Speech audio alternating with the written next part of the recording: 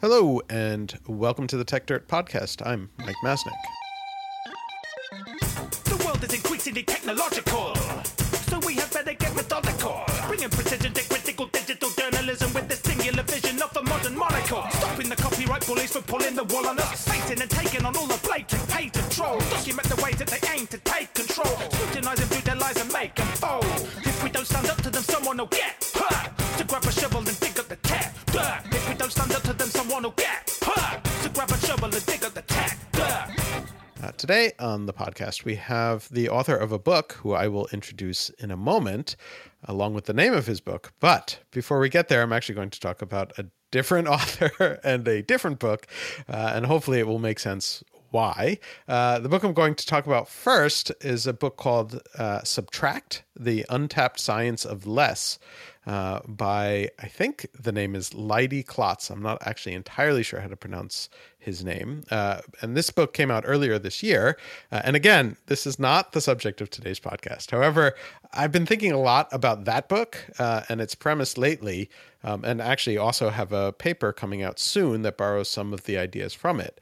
And the key insight of that book is that when we want to change something, people almost always focus on what can be added and not what can be taken away. And there are many, many examples in that book of ways in which people just sort of mentally focus on layering on new ideas rather than recognizing that maybe we could achieve something better by removing things that are already in place. And so, as I mentioned, I've been working on this paper and I've been thinking about that a lot lately in the context of technology and tech policy, and how we so often look to layer on something new, a new technology, a new approach, or all too often a new regulatory regime to fix some perceived problem. But very little effort is ever made towards looking at how did we get into this situation in the first place, and are there ways that we could maybe subtract or remove something that might make the underlying situation better. And so I was thinking about this a lot lately, as I've said, and as I was, Neil Chilson's new book called Getting Out of Control landed on my desk. And Neil, who is the former acting chief technologist at the FTC and currently at Stand Together, has put together this really fascinating book on the concept of emergent order and how sometimes chaos is good and how trying to get it under control can actually make things worse, sometimes much, much worse. And to me, it sort of fit in with this nature of recognizing that sometimes you actually, shouldn't be trying to add more to something or trying to control things that are happening out in the world, and that sometimes letting go is the better approach, and subtracting might be the better approach. And Getting Out of Control is actually a really practical book in that it lays out 6 principles of what it refers to as the emergent mindset, which is mostly focused on dealing with big policy questions, but also how it can be applied to life beyond just policy. And so we have Neil on the podcast today to talk about his book, not the other book, but I thought it was a really useful framing. So Neil, welcome to the podcast. It's great to be here. So, a lot of your book is focused on trying to hammer home this idea that we sort of need a level of humility in the face of really complex systems. And a lot of what is happening in the world are these really complex systems. And a lot of the way that people try and deal with them is to sort of simplify them and say, well, here, we can solve this with just this one, this one simple trick. And I think it's a really important concept, your idea of this sort of humility around recognizing complexity. But it's also one that I think is really difficult for people to wrap their heads around. So I wanted you to start out, just can you make the case for why trying to control a complex system often is not a good idea? Yeah, so I really like the intro, and I haven't encountered that book, but I do think it does tee off a lot of the similar themes in my book. I think that part of the anxiety that we're seeing in the policy space, but then just generally around culture, is driven by the increased realization that the systems around us are very complex. Mm-hmm. And we can dig into the difference between complex and complicated. But as people see that these things are complex and realize that nobody really has control that creates a level of anxiety for humans. I think that's just natural. We evolutionarily our brains are conditioned for systems that are much less complex than, say, global trade, and they are used to environments in which we can trust the people who are most likely to affect our lives, because they are very like us, and because we have a sort of family relationship with them. That's not true with the producer of some good that came from across the world, or the manufacturer, the many manufacturers that had some hand in the car that I'm driving, and so those things feel very out of control to us. And I think the natural instinct is to impose some sort of structure on that will help us get back in control. But the problem with complex systems is that they are often serving lots of different purposes. It's not just my purpose that a complex system is serving. It's lots of different purposes. And so if I somehow even manage to impose control on that system in a way that works for me, it may mean the system no longer works for many, many other people. And so to me, that's one of the biggest problems with seeing something that's complex from my limited point of view and saying, well, I know how to fix this. And it might be true that I can make some progress towards fixing it for my goals, but that might really ruin it for many other people's goals. The classic example that I give in the book is German forestry practices. And this is an example that James C. Scott brought up in his book, Seeing Like a State. At some point, the Germans, this is a long time ago, the Germans decided that the royalty decided that the goal for the Black Forest was just to produce more lumber. And it was a wild forest. It was, like the trees weren't planted in any ordered way. And so what they did is they essentially just, in very German way, they made it's beautifully, aesthetically pleasing rows, all of the same trees, all planted around the same time. It was very easy to manage, very easy to log, but it destroyed a lot of the other things that people were using the forest for: hunting, foraging, the peasants getting, even firewood out of there. And in addition, it totally disrupted the ecosystem. And so while in the short run, it produced much, much more wood, much more lumber, it was a monoculture, and it was very vulnerable to disease. And in the longer term, the Germans struggled to continue to produce that same amount of output. So even there, the function that they were trying to achieve with this complex system got undermined. The purpose that they were trying to achieve got undermined, in addition to destroying the purposes that it served for many other people. So that's one reason, and just one example of how trying to impose control on a complex system can undermine even the own purposes that you are trying to achieve, let alone some of the purposes that other people might have served through a complex system.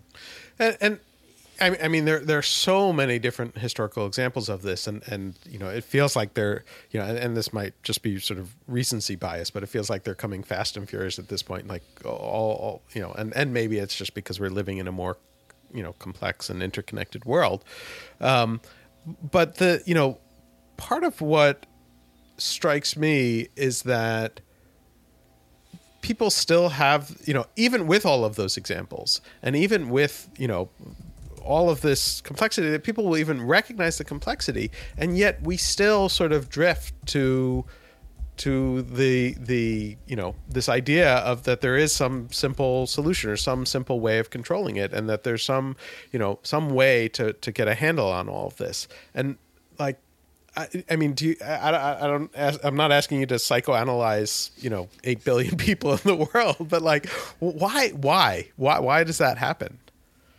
Well, I think in the policy space, the easiest answer is that, when we feel out of control, we're often quite comfortable handing control over to somebody else to solve the problem. I think that's often what we look to do, right? Like we're like, I don't understand how to fix this, but surely there's a group of experts who could solve this complicated problem that I don't fully understand.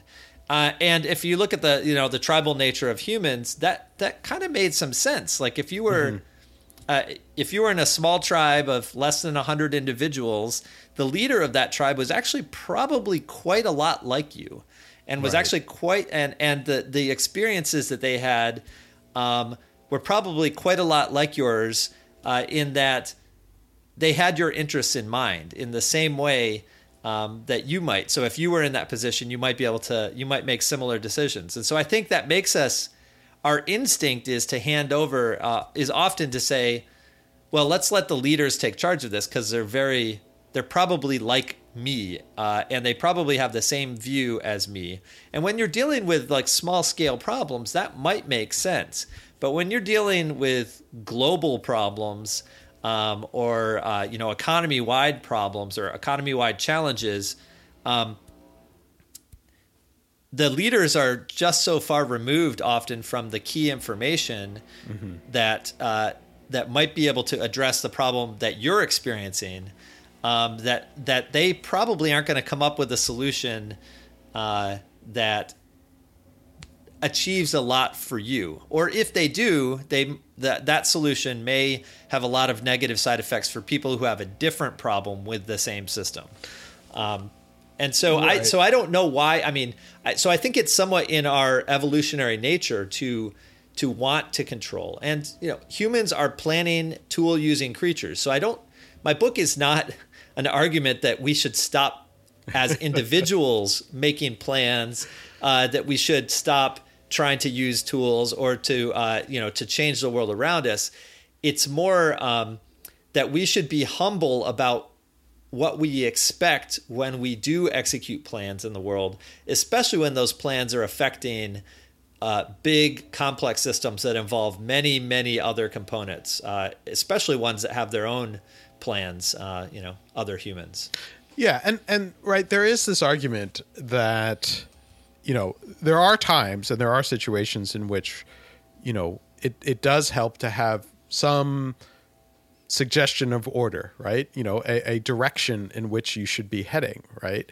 And so I think one of the interesting elements, and this comes across in your book, is this idea of how do you get that? And so like it is sort of this nature of emergent order, which is sort of the theme that runs throughout your book, which is that you can get order. It's not pure chaos, right? It's not just like, wild anarchy, right? That we're talking about. It's that, with a bunch of individuals moving in a sort of similar direction, it forms a kind of order rather than needing to be fully structured to the point of, you go here, you go here, you go here, you go here, you go here. It's like we are all trying to get in this general direction. Here are maybe some guidelines. Here are some ideas. And now let's, sort of as individuals or as smaller groups, figure out how do we get there. And I think that's a really important sort of insight that comes out of the book. Yeah, one of the metaphors for it, there's lots of examples in nature of emergent order. One of them is, the murmurations of starlings, where you watch them spinning around and you can see patterns. I mean, it's not chaos for sure. It's very complicated.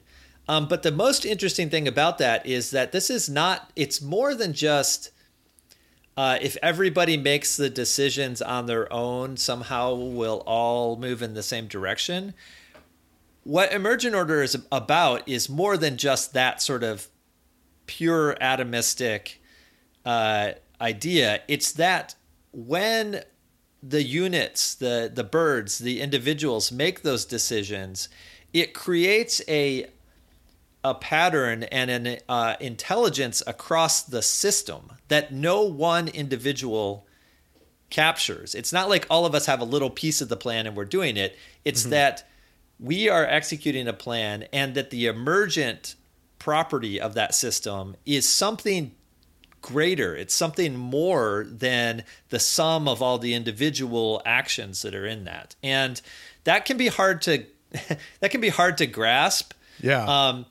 But when you look at something like as complicated as as seemingly simple as the production of a pencil, Right. and you try to break down all the humans that ever played a part in that single number 2 pencil that you're holding, you quickly understand that actually this is so complicated. This little device that is physically very simple, the production of it was so complicated that no human has the whole process in their head.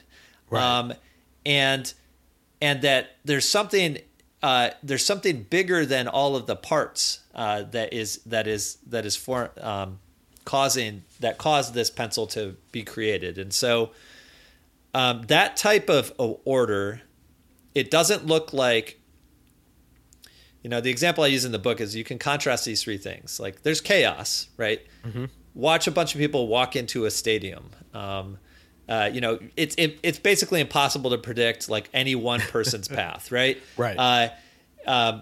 You might be able to say like sort of approximately like when the game time comes near, like there will be more people in the stadium.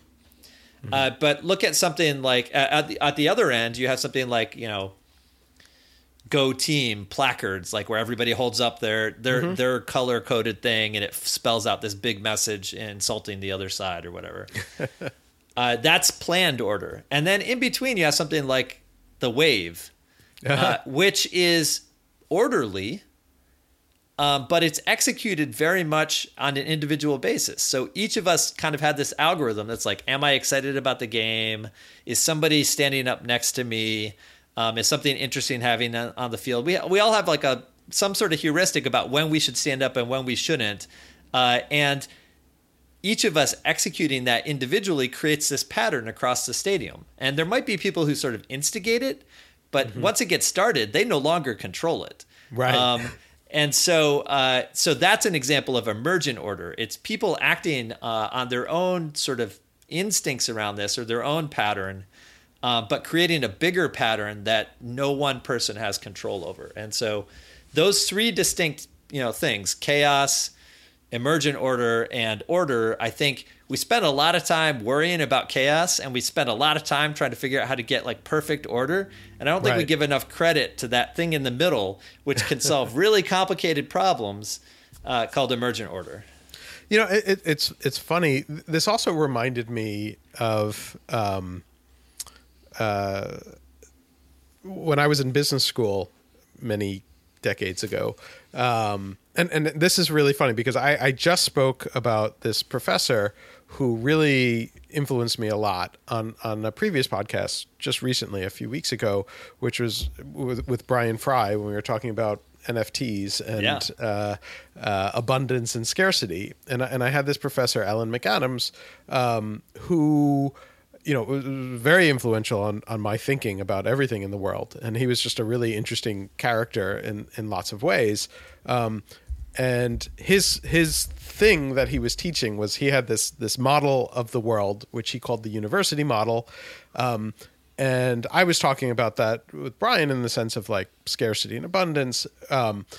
But there was this other element to it, which I don't think I've talked about in 25 years, which really fits in with what you're saying as well, which was, and I had mentioned, like, it was weird because the class that I took, the first class I took with him, I ended up taking a few, but the first class I took was actually like a management consulting class. And it did not feel like a management consulting class. And he was really just teaching this model that he wanted everyone to go out into management consulting and spread on the world. But it really was a very similar view.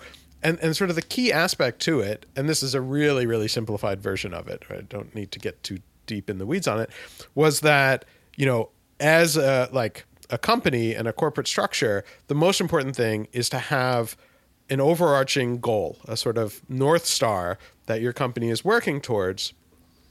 But then instead of doing completely top-down organization to make that happen, just empower the different parts of the company and the different individuals in the company for how are we getting towards that North Star, and how, the individual decisions and the individual projects and the tactics that you're taking along the way, how are they getting us in that direction? And then sort of letting that sort of boil up from the bottom. And obviously that's influenced a lot of my thinking on a whole bunch of things around how, the internet should work and how a bunch of other policies should work. But, I'm thinking about it now, and then reading your book, it was like, this is the same thing. Like, it's not identical, but it's got a lot of similarities to this idea of like, recognizing that like a sort of bottom up approach effectively can be really, really effective. And this is, this professor in the mid 1990s was talking about things like, open source technology and like Linux, and how, these things could really make a difference, even though, it wasn't being built by some giant company with a top-down directive of this is what we're doing. We're just we have a whole bunch of people working on these projects and moving this direction, and amazing things happen. And we see that all the time, and yet, we still don't seem to recognize like that's actually how a lot of things work, and complex systems can create, and all these people sort of, doing their own part can create things that are really amazing and complex and useful. And it's, it's interesting to me to see it come up again and again, and yet, still feel like so few people understand how that works out. Yeah. In some ways we're still very much in an industrial age frame for how we think about systems. And if you look, and that's definitely true in the policy space. I mean, the idea that came out of the Industrial Revolution around understanding some very, ultimately in many ways, some very simple rules that are universal about physics, and how you might be able to use those to, develop new solutions.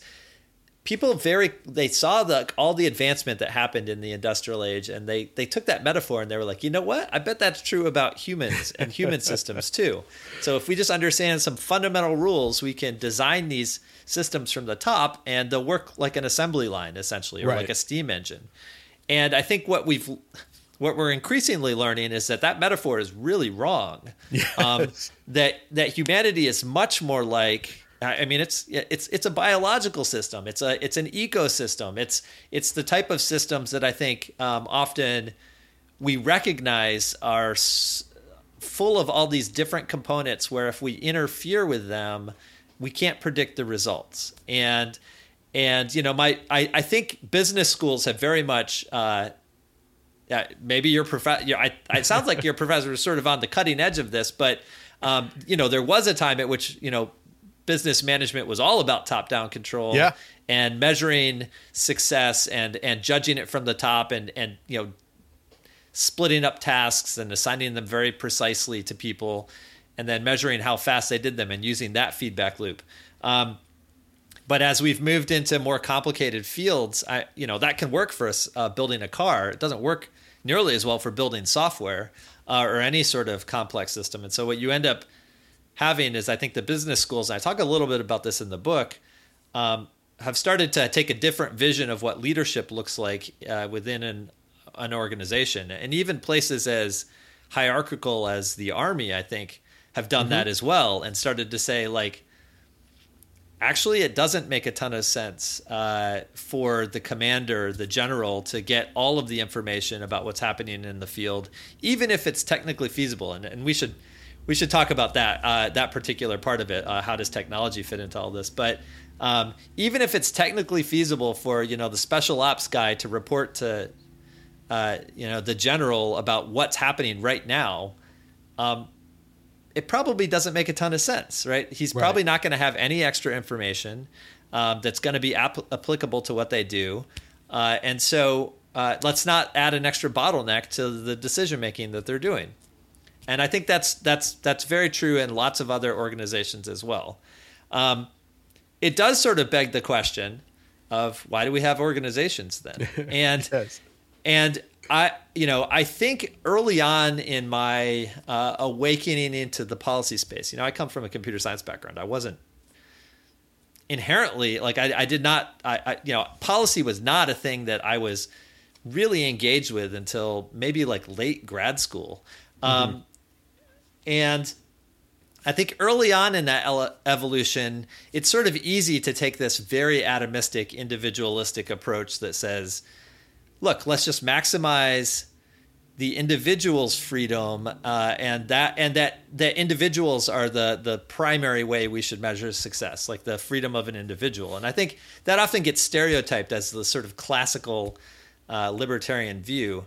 I think, what's become obvious to me is that we are individuals, but we operate in these complex systems which clearly influence us and which we clearly can have an influence on. And that feedback loop is not really under our control always, but we do have a responsibility to try to make those structures better. And so structures like corporations or governments, they serve a function. And part of the responsibility of the people who participate in them is to help their form fit that function and to help them to be able to execute that function well. And that's not a design thing. Institutions themselves are very emergent systems. Even if anybody who's worked at a large organization can tell you about like the culture of a corporation, right? And the changes that can happen just from somebody like mucking around with the corporate structure, like how it can have really different effects than anybody intended. And so all of that's to say, I think your professor was very right that we should be somewhat skeptical about how we design things from the top. That doesn't leave leaders free to do nothing, but it means that they should be pretty humble about what they can actually achieve from a design perspective at the top, and that often their goals should be to set the direction, to provide an example often of what good behavior and achievement looks like, and to empower their employees to solve the problems that they see, to move the organization towards that North Star.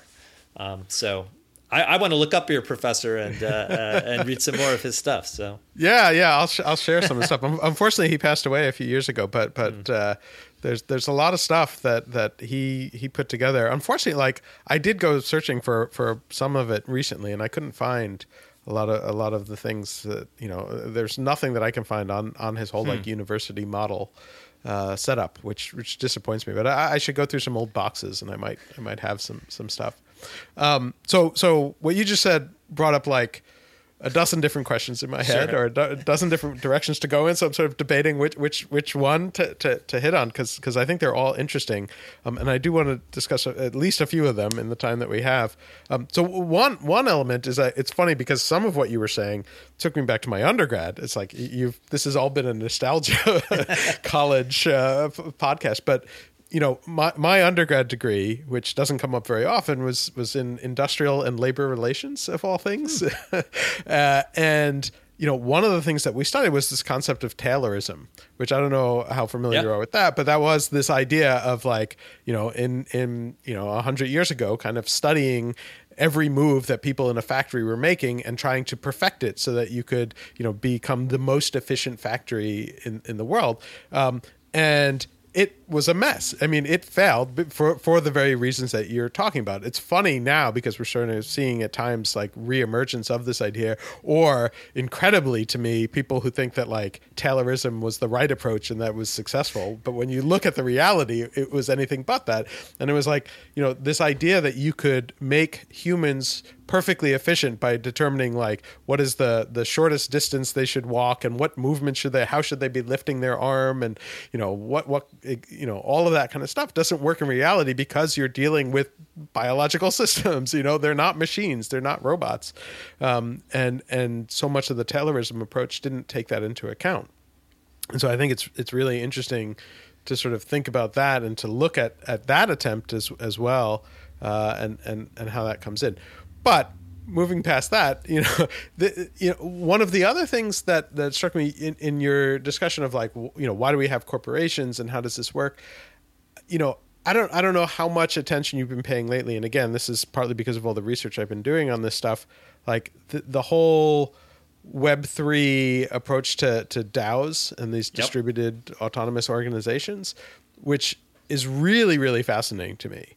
And for all the talk right now of like NFTs and stuff, I think the sort of thing underlying a lot of it that gets very little attention is this idea of DAOs and how they're kind of an example of what you're talking about, of this sort of, very emergent order among like not a corporation, but a bunch of people coming together for a single purpose and like figuring out the best way to get there. How much have you looked into that space?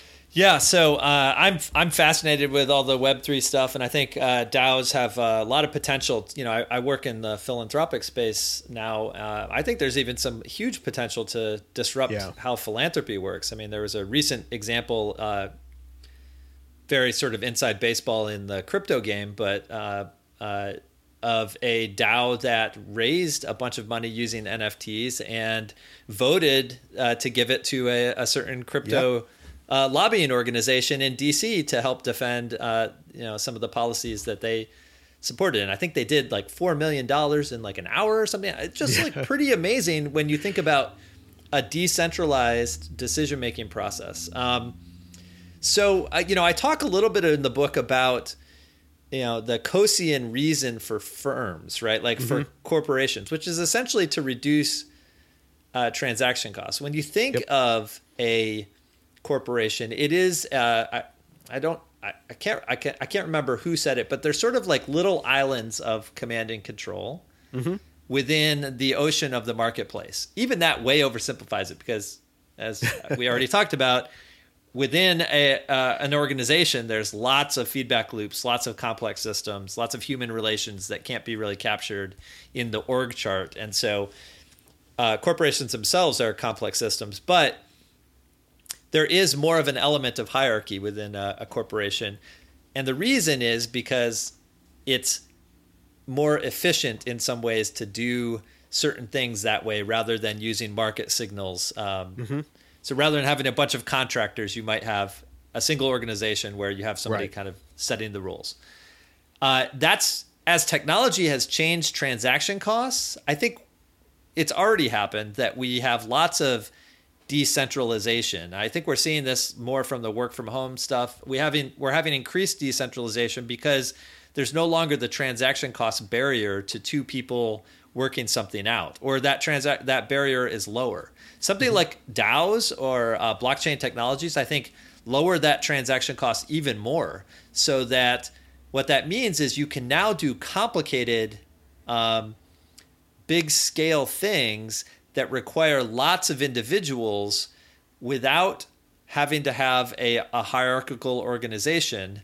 And that is very interesting, and it could transform, I think, really lots of fields. And so I'm very interested in that particular application of Web3 technology. I think it has a lot of potential. I didn't talk about cryptocurrency or blockchain or anything in my book, even though it is a very, very natural application. Had I had more of a marketing mindset, perhaps I would have, because, but I didn't, because it is a very natural application of emergent systems, the potential and the power of emergent order, without, to achieve purposes without design, without detailed design of how. So it is really interesting. And this is I'm working on a few papers on this subject right now too. And the thing that,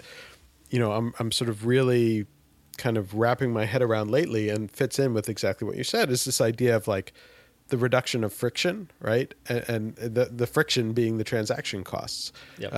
And there are some really amazing examples, and it's still really, really early. And there are lots of other associated problems, with the sort of cryptocurrency world, which, I'm not trying to downplay or ignore. But, when it works, this reduction of friction, the ability to have a bunch of people accomplish things is really, really amazing and really, really, really interesting. So to shift gears a little bit, and you mentioned this a little bit, but I did want to make sure we got it in there. Within the book, you sort of lay out these principles for people trying to understand this stuff. Do you want to talk a little bit about that? Because I think that's a really important part of the book that we should get across to the listeners who maybe haven't read it. Yeah, sure. So, I think the 6 principles that you mentioned are aimed, they're practical applications of the idea of emergent order. And I tried to make them universal enough that they could apply to decision makers in policy space, but then also, when you're trying to decide like how to build better habits in your life. I'm not sure I hit that perfectly. I will say that the part of the book that's about personal change and your interactions in the community was really fun for me to write, but it was a space I'm less intimately familiar with than the policy space, and so hopefully I hit some on that, but. I don't want to run through all 6 of them. You already touched on humility, the idea of humility. I think we've already talked a lot about the ideas around expecting complicated results, even from when you intervene in a complicated system, and not trying to control things that you cannot. Maybe we could talk a little bit about the ideas around constraints. And around how to make the world better by making yourself better. The idea of constraints, again, it gets back to that theme I was talking about where it seems in some ways that the stereotype is that, we just want maximum freedom for individuals. But I think we all know, and this goes back to the book that you introduced at the very beginning, the idea around less, that having constraints is actually a very valuable thing in being able to make progress on any project. And so if I had to spend every waking moment of my day like totally free about what I was going to do next, I would waste a lot of time like worrying whether or not I was doing the right thing next. And so doing something like having a habitual set of things that you do in the morning, or, a set pattern that you do, it feels constraint. It is a constraint. It's a habit, but it can help free up the parts of your life that you want to be freer for creativity or productivity or things like that. And so many people are searching for new systems to help them with this.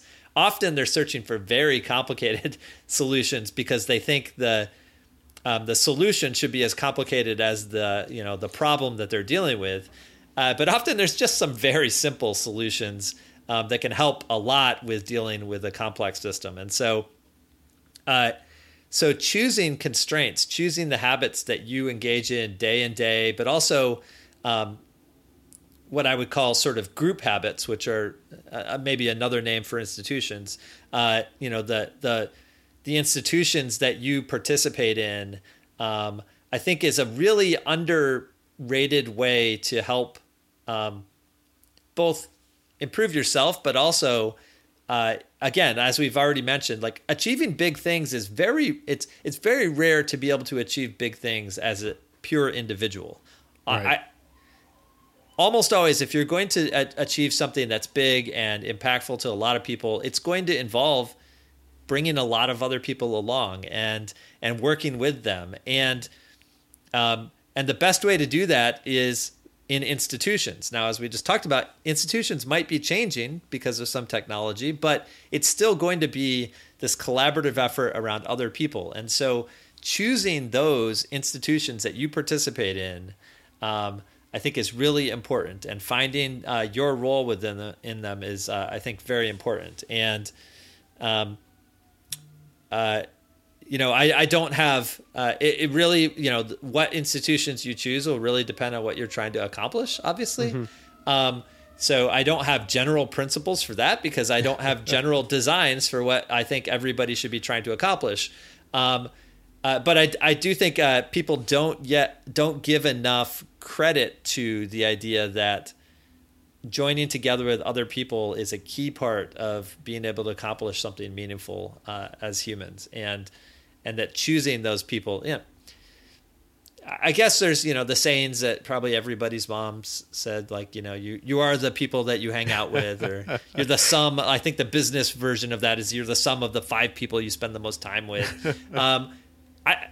Those have an element of truth to them, and right. And it's I'm probably not saying anything new to say choose your friends wisely, right? Like it's essentially what I'm saying. But I do think that people forget that as a means to improving yourself and to improving the world. A lot of it is finding what institutions you're embedding yourself into. So, I could talk a lot about the other principles in there, but I would love to talk a little bit about, I do mention you in the book. So why don't we talk about that a little bit as an example of one particular potential way that emergent order could help, or that freeing up a system to enable emergent order could help solve some very difficult problems. This is one of my case studies in the book, is around content moderation. Mm-hmm. And you have a great paper, which I'm sure all your listeners are familiar with, around, having protocols, not platforms. So let me turn this interview around a little bit.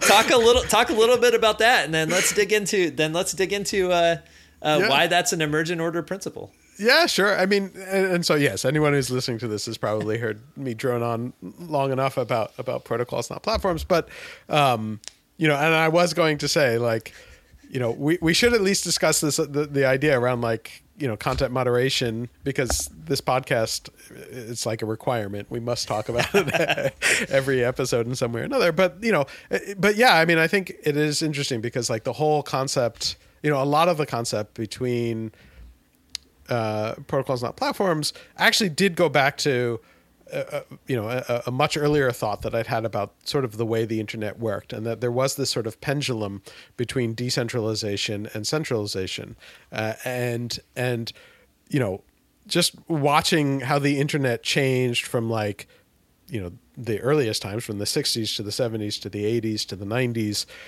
you saw this sort of pendulum between everything is on, like, a mainframe and you just kind of log in from the edge, to, like, client server computing, to all of this stuff. And you sort of kept seeing it. And it feels like, a part of the excitement about the web was that it was supposed to be this sort of decentralized system. And yet where we are now is that it has gotten a lot more centralized. That's, there are still, decentralized parts of it, but it's become more and more centralized. And so a lot of the thinking behind the Protocols Not Platforms paper was like, wait, I feel like we've lost some of those cool advantages of the promise of the early web, of a much more decentralized, permissionless setup where anyone can jump on and have as much power as the next guy. And yet, that's not really where we are today. And there are reasons why, and I address that in the paper and sort of explore, what were the benefits of getting these more centralized systems out there, and why so many people have flocked to them, which is, just better service, and it takes away some of the mental processes and the transaction costs. But do we have an opportunity to shift that pendulum back a little bit and bring back some of the advantages of the more decentralized, distributed systems? And in the hopes, and hopefully stated with enough humility, that it might solve some of the problems that we perceive today about these massive companies and their control over content moderation. So I agree. I mean, yeah. I do think it is an interesting example of hoping for a more emergent order kind of setup. Yeah, it's really fascinating. The history of the internet is a good example. In complex systems, complex system scientists talk about boundaries and signals, right? Mm-hmm. And so you have, your body is made up of cells, which are, your body is a boundary, right? But, like, within that, there's these other elements, cells that have a boundary, but they have signals that cross them. And there's organs, and those have a boundary, and signals cross them too. And if you think about the internet, it used to be much more. Used to be lots more cells, right? Like it used to be lots more single cell organisms, and now it's like much more big-celled multi-celled organisms that have lots of, organs within them, and so there's that hierarchy that's come, and the question is, can we get the same level of signals? Can we get the same levels of communication? Can we get the same levels of function from a more decentralized? And when you're talking about protocols, you're talking about signals, right? Yep. And in some sense, the question is, can we get the same level of sophistication and services from a lot more smaller organisms communicating more frequently as compared to sort of more complex single organisms that are communicating less frequently outside of their particular boundaries. And complex systems are full of these types of challenges, and each of them have their own benefits, right? Your paper does a good job, I think, talking about that. Kevin Kelly has a great book called Out of Control, which my title obviously plays off of, where he talks about the characteristics of emergent systems. He doesn't call them emergent systems. He has another name for them. But one of the things he points out is that they are often highly inefficient to the designer's mind, right? They look extremely redundant. Like you have hundreds and hundreds of units that do the same thing. So if you think of an anthill, for example, like right. If you smash like dozens of ants, you're not causing anything critical to the anthill, right? Like the anthill can absorb that. It's very robust to change conditions, and that's because it's so redundant. And in many ways, the old internet was very much like that, and maybe it's less so now. Facebook has an outage, like everybody's talking about it, and so. But there's obvious trade-offs there, right? Like it looks way less efficient. And so you might look at a system that's emergent and be like, having seen how it solves a problem, you might be like, well, I can make that more efficient. Right. And I think that's the history of technology, right? Like you look at a system that sort of emerged and people are like, I can solve this problem more efficiently by designing something that I've learned from the emergent system. Yep. But then that has a problem, that has other problems. And so that flood back and forth, I think, is it's very productive. I think my concern is in the policy, like bring this back to policy, that pendulum swinging back and forth freezes most frequently when you have an outside force stepping in. Right. To say, hey, no, this is how we're going to do it now, and we're not going to, and we're going to do it because we're solving the problem that we see. Again, forgetting that, especially for a general purpose system like the internet, it's solving lots of different people's problems to varying degrees, and that when you try to solve just one set of people's problems, you're going to create a bunch of problems for other people. And content moderation is just such a good example of that. Yeah. As I'm sure readers of your blog and listeners to your podcast are well aware. Yeah. I mean, over and over again, we've tried to make the point that so many of these proposals, are one, they're treating the internet as if it is Facebook and only Facebook, or maybe the big four internet companies. And they don't realize that what they're doing is locking in those companies, because you're putting in place these structures to solve the problems that you think they have. And you don't realize that you're basically then, you're halting that pendulum swinging, and you're halting the ways in which these more emergent approaches, whether it's through cryptocurrency or DAOs or just individual startups popping up and doing something different and taking a different approach, and how the users do it, and so I definitely do worry about the state of internet policy today, and how I do think your book, while it's not specifically about that, it does touch on it. I think it is a really important point, and I do wish that so many of the people sort of rushing in to come up with whatever new bill this week who would recognize the potential pitfalls of what they're often doing. Yeah, if I would consider my book a success if readers take away like just a gut level understanding that complex systems aren't really under any one person's control, and that can be okay. In fact, in many cases, it can be quite beneficial, and that therefore we should be quite humble about like bringing our own detailed designs to such systems to solve problems. You mean we can't just fix the world by telling Mark Zuckerberg how to run Facebook? Strangely enough, I mean, one of the points I think people don't appreciate quite enough is how even that all leaders essentially influence, and that rather than control. I mean, there's some element of control, but even the most dictatorial, person in some authoritarian state has a limit to what he can do to make other people do something, and that much of his power comes from other people essentially believing or adopting the mindset that this person is in charge. And so feedback loops affect everybody, even dictators, and there's limits to control even in those types of situations. And so I don't know that I was unintentionally making a parallel between Mark Zuckerberg and a dictator, but there are if there's limits to the Pol Pots of the world, what they can accomplish with the complex systems that they're dealing with, you gotta think it's not going to be possible for Mark Zuckerberg to change the world, even if we're trying to force him to.